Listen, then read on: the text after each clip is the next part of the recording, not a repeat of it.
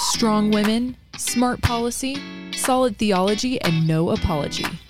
You're listening to Women for America, a ministry of Concerned Women for America, the nation's largest public policy organization for women, bringing you biblical perspectives to today's most pressing issues. The following conversation with Virginia Lieutenant Governor Winsome Earle-Sears was held at Concerned Women for America's recent Leadership Summit 2023. In November 2021, Winsome Sears shocked the political class. That's right. And won an incredible victory when she became the first woman lieutenant governor of Virginia.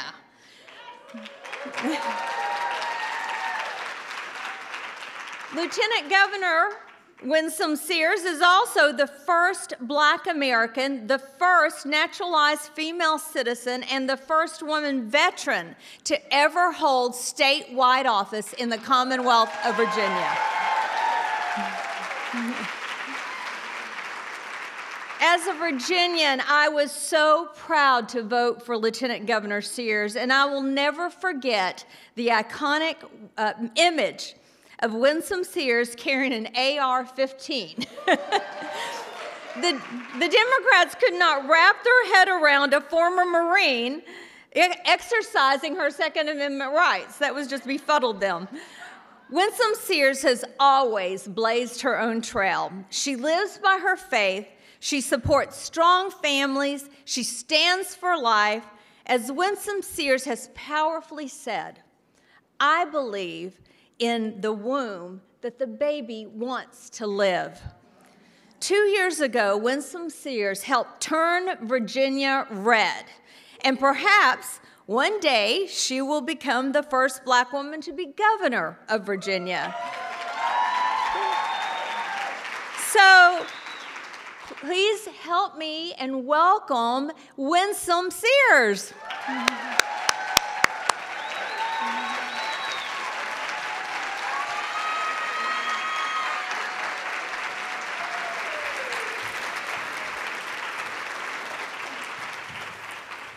I'm glad you got the memo this morning on the color. Oh, yes, absolutely.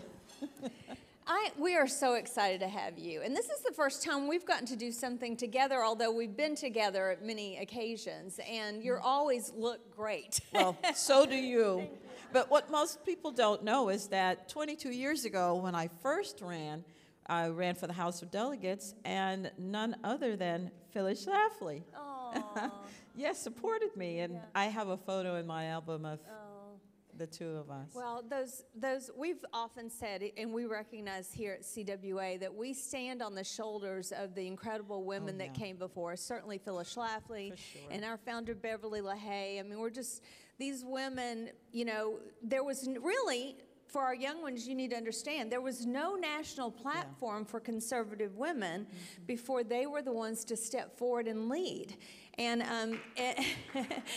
and I don't think everybody, even among their own movement, loved them for it, and certainly the left didn't love them, but they were so brave. So. Well, I tell you, having started the way that we did this morning, we'll be just fine. We will be just fine because we understand who's in charge. Amen. Ultimately. Amen. Well, I'd love for you to tell everyone, your story is incredible. And I'd love for you just to start out, and we have a lot of our young Women for America leaders here that may not be familiar with it. And so I'd love for you to share it if you wouldn't mind. Oh boy, where do I start? So I guess you start at the beginning. And it started with my dad coming to America in 1963, just, 17 days before Dr. King gave his I Have a Dream speech, and he came from Jamaica to restart his life. And he came, as you heard then, at the height of the civil rights movement, and things were bad for us at the time. And so I asked my father, why did you come then? And he said, you know, there were real dog whistles, right? And he said, because this is where the jobs and the opportunities were. And so he only came with $1.75 in his pocket, took any job he could find, used that money to put himself through school, and started his American dream. And then, of course, he came and got me when I was 6 years old. And I got to tell you, it's been an amazing journey. And has it been all, a bed of roses? No, but we were never promised that. But here I am, second now in command of the former capital of the Confederacy. So for those who say things haven't changed, they have an agenda. And we're not going to listen to them, because I could not have gotten here unless the Lord had done this. Well, I mean, I think I did hear the KKK. They accused you of being a member of the KKK, right? Yeah, they called me a white supremacist. They called me everything. It's just, when they can't defeat you, they try to, label you. But it's all right, because I'm the one who carried the bill that protected us from the KKK when the 50-year-old law was deemed unconstitutional in Virginia. So the KKK, they're very upset with me.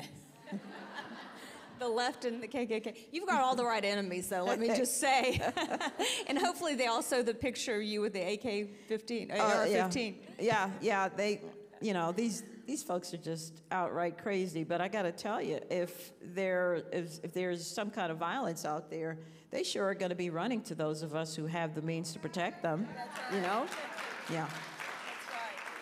Yes, we recognize the importance of the good guys having guns, right? Yes. And you are a woman of deep faith. So can you share a little bit of how your faith journey and how that's impacted where you are now?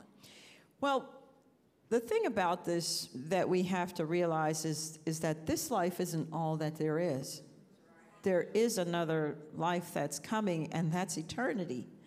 And that's what really matters. And so that's what drives me, because, out of the same mouths that people praise you, they turn against you. Exactly. And so the praises of men, we understand, are fleeting. So we have to at least, face the lions. It's what we have to do. And I got to tell you this story. We were praying at the Commonwealth Prayer Breakfast. Maybe 3,000 people were there this coming, for the past session, January of this year. And the members of the cabinet were there, the governor, the attorney general, myself, the members of the state Supreme Court, just everybody else, just packed, 3,000 about. And my job was to pray for the executive branch. And as I was thinking about it, the Lord said to me, pray in my name. And because, it's supposed to be all-encompassing, ecumenical.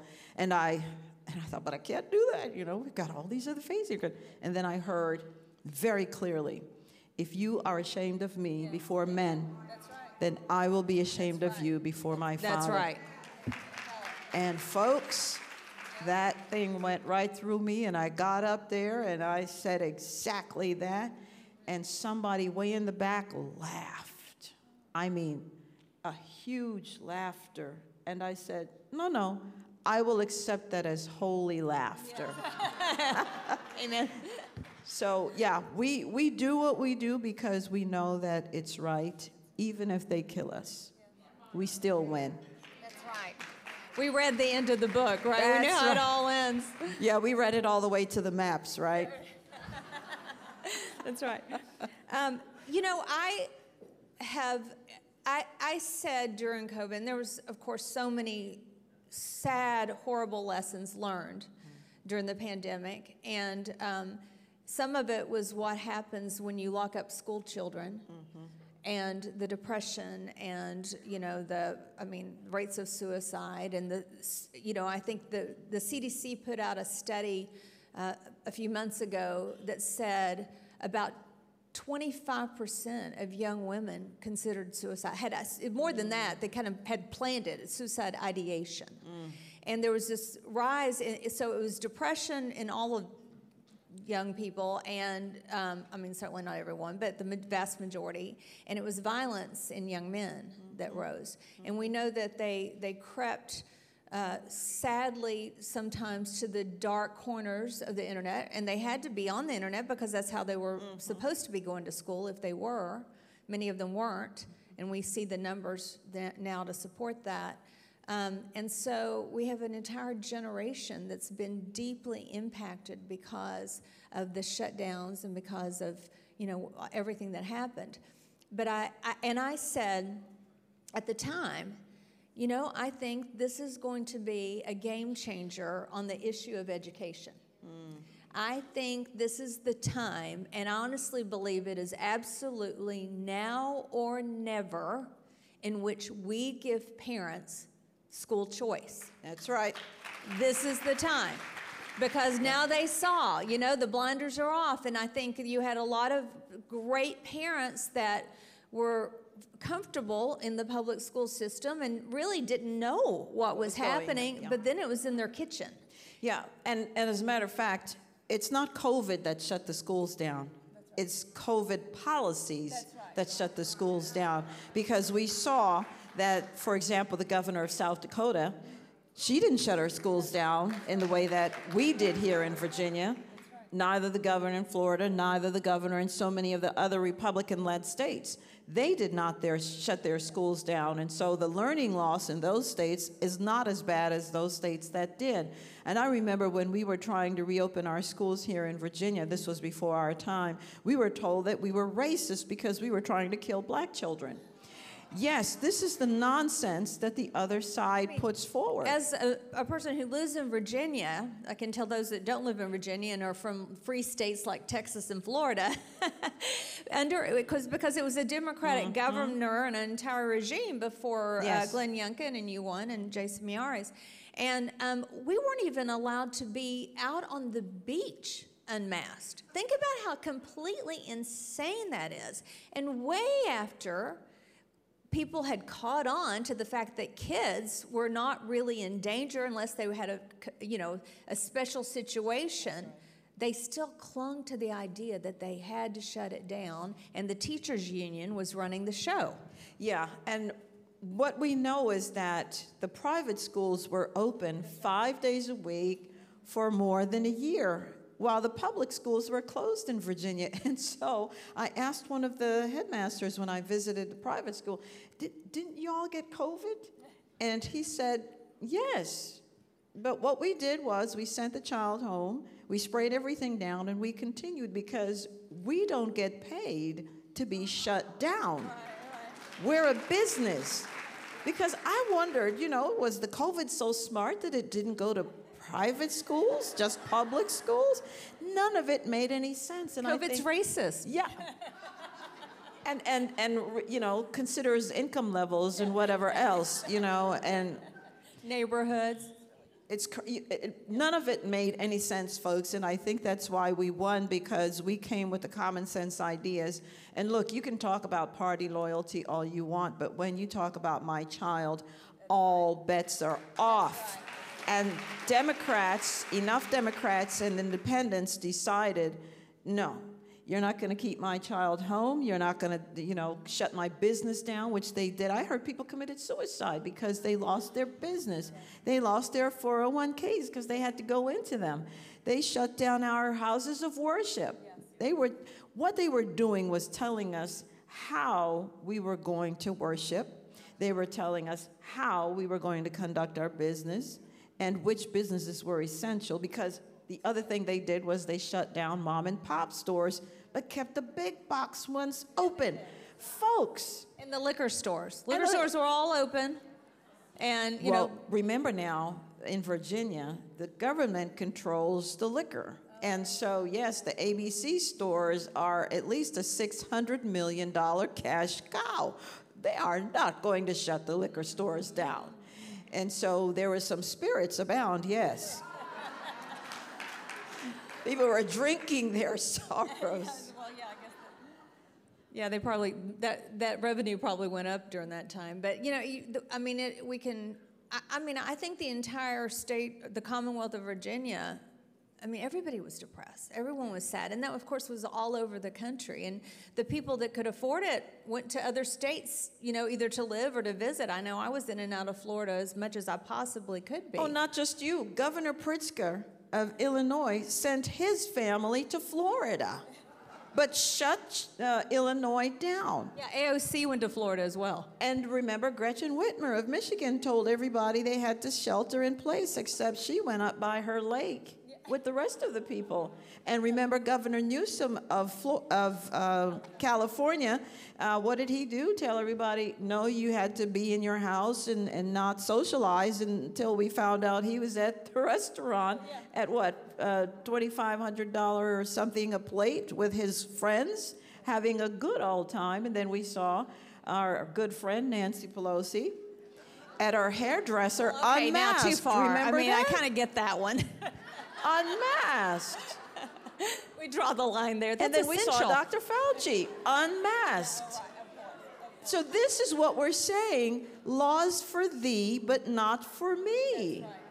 That doesn't work. This is America. Yeah, and I think we ought to be concerned. Well, and of course, I think we even learned some things about our own churches, right? There were some churches and some pastors that were in no hurry to open back up. And, I even experienced that. And then there were some churches that, grew because they took a stand. Yes. And you got to wonder, like, if it was this mask mandate that was the thing that kept you from meeting, can you imagine real persecution? Like, you're going to totally buckle under. So sorry, I'm moving on to a church I know I can count on.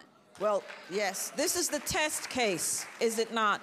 And it is time, I guess, that we experience what the rest of the world has been experiencing. We've had it very easy in America because, we were birthed in Christ. Remember that city on a shining hill?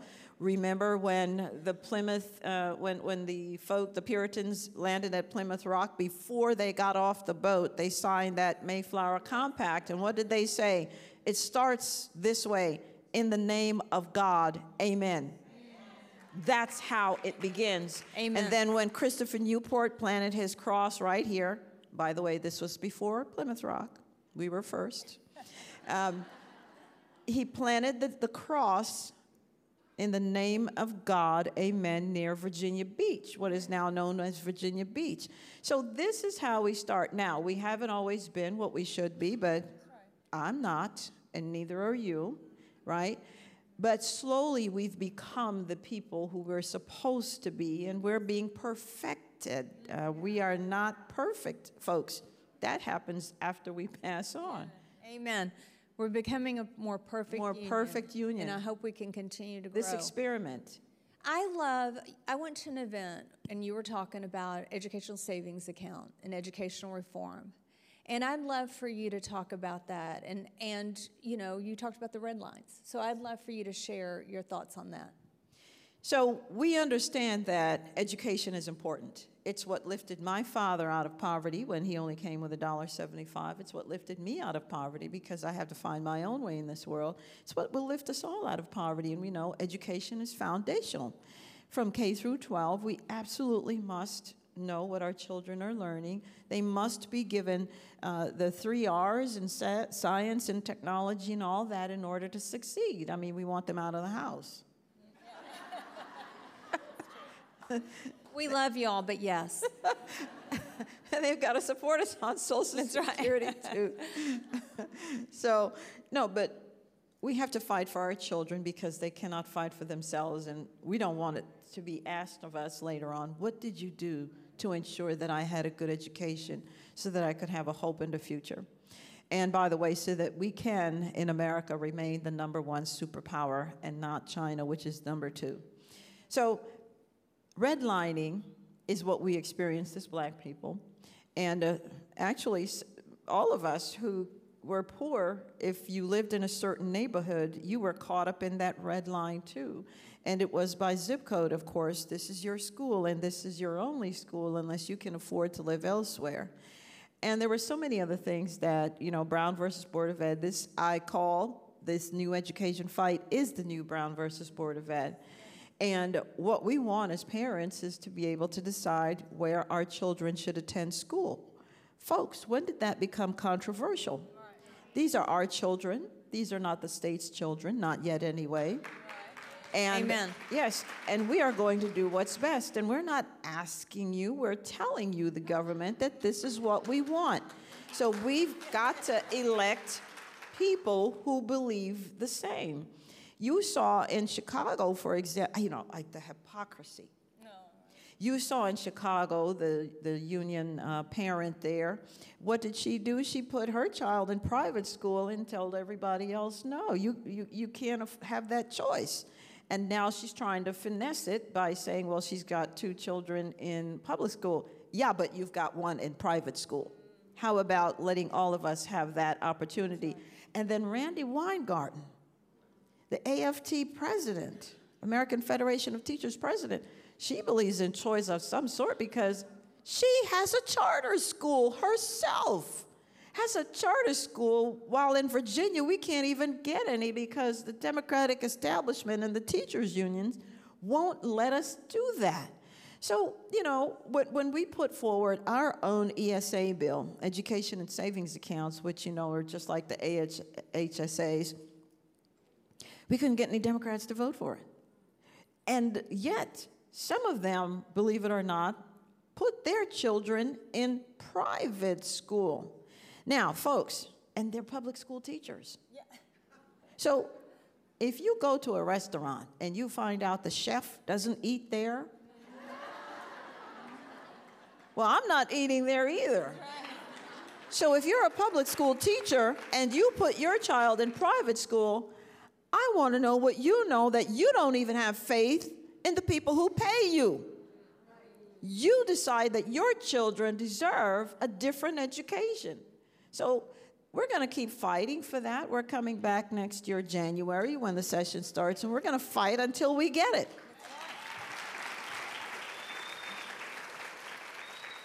Everybody has to vote. Yes.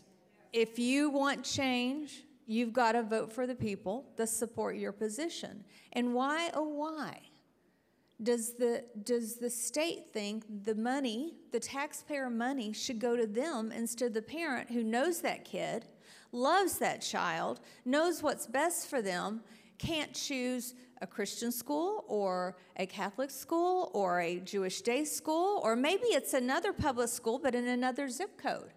Why does the state think that it should be a system for teachers and a system for the bureaucracy, but not for parents and not for children? Yeah, I mean, how dare the government stand in the way of me trying to do what's best for my child? How dare?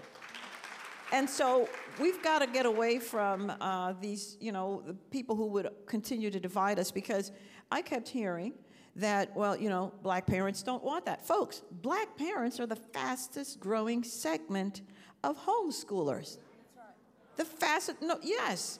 So what are we going to say about that? And we had so many parents from public housing who we brought forward to the education committee who said, we want choice. And in fact, some of them were Democratic activists. And when we told them, they're not going to vote for you, they said, oh, yes, they will, because we're the door knockers. We're the ones who get the people out to vote. We're Democrats, and they're Democrats, too. And we had to remind them, no, they were shocked. So listen, eyes are opening. Things are going to change. Sometimes it changes slowly, but it will change because it has to. It was way back in 1975 that, for example, the Supreme Court decided a case, Goss v. Lopez, where it was decided that education is a property right, and that the students who had been dismissed from school without due process were denied their rights to education. So if education is a property right, folks, we need to begin to really fight in the courts. And since then, we've made some leaps and bounds in certain decisions. Let me just read them real quick, just because, I am being fact-checked all the time. Trinity v. Trinity Lutheran v. Comer in 2016. We worked on that one. Aha! See, you're already there. Where religion, it was a freedom of religion case because grants were given to secular schools and not private schools and religious schools. Espinoza v. Montana in 2019, where funds were given to, again, secular schools because the public schools were not able to accommodate them, but not given to private schools. And then we had Carson v. McKinn. I mean, these are coming, and Democrats know it's coming. They've admitted to me that they know it's coming. It's just that they're trying to stall. And we're showing them to be hypocrites. And again, we've just got to keep fighting because our children need us, because they cannot fight for themselves. Well, it is, in my opinion, a boulder rolling down the hill, and it's picking up steam. We've got, I think, about 10 states that have already done it. Yes. And I think Virginia is right there. And I believe one good election, and I think we'll get it done. But your quote that just floored me, and I tweeted it. I liked it so much. You said, the new red line in America are zip codes that are trapping children in failing school systems. Mm-hmm. Mm-hmm. I think that is profound and right on point. Oh, absolutely. And as I said, and as you said, elections have consequences. And if we don't get out and vote, it used to be nobody really bothered with school board elections. And that's just a school board, And now we know school boards are important. You see the filth that they're trying to teach our children.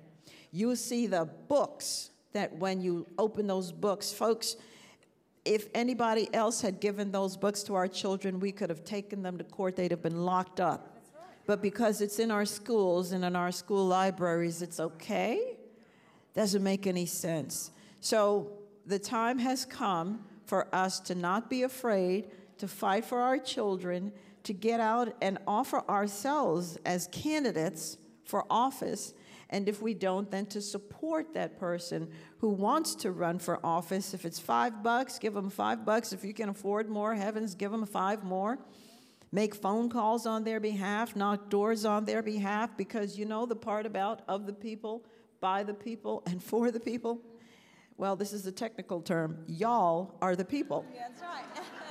Right? These are good people right here. In fact, we have a session on running for office. And we want everybody that the Lord calls, or find somebody else to do it. But these school board races and these, local government races become more and more important. We've run out of time, and I would love to be here all day. But tell us before we leave, how can we pray for you? Oh, pray for my staff too. I have one of my staff here, Julian Country, my chief. And, we're getting hits all the time and lovely insults. But, when the Lord said to Isaiah, who will go for us? Who will go for our children? Here I am. Send me. We are in the lion's den. We must answer the call. So pray for the people of God who want to do the right thing, not just me. Pray that we will have the strength, that we will be able to stand up under the withering, the withering insults and everything else. And some of us have really been experiencing persecution, even from our own side, because they're not understanding that, as long as you have that R next to your name, you're a target, and the unions will only support you until they can find somebody who can beat you. So you might as well just take the hit, and folks, sometimes you have to lose. We must fight anyway. We're not trying to keep seats warm. That's right. We win elections to take action. That's why we run. So, yes, just pray for your people. For such a time as this, Winsome Earle-Sears. Thank you. Thank you. Thanks for listening to this episode of Women for America. To keep up with the work that we're doing, be sure to follow us on Facebook, Twitter, and Instagram, and head to our website, concernedwomen.org.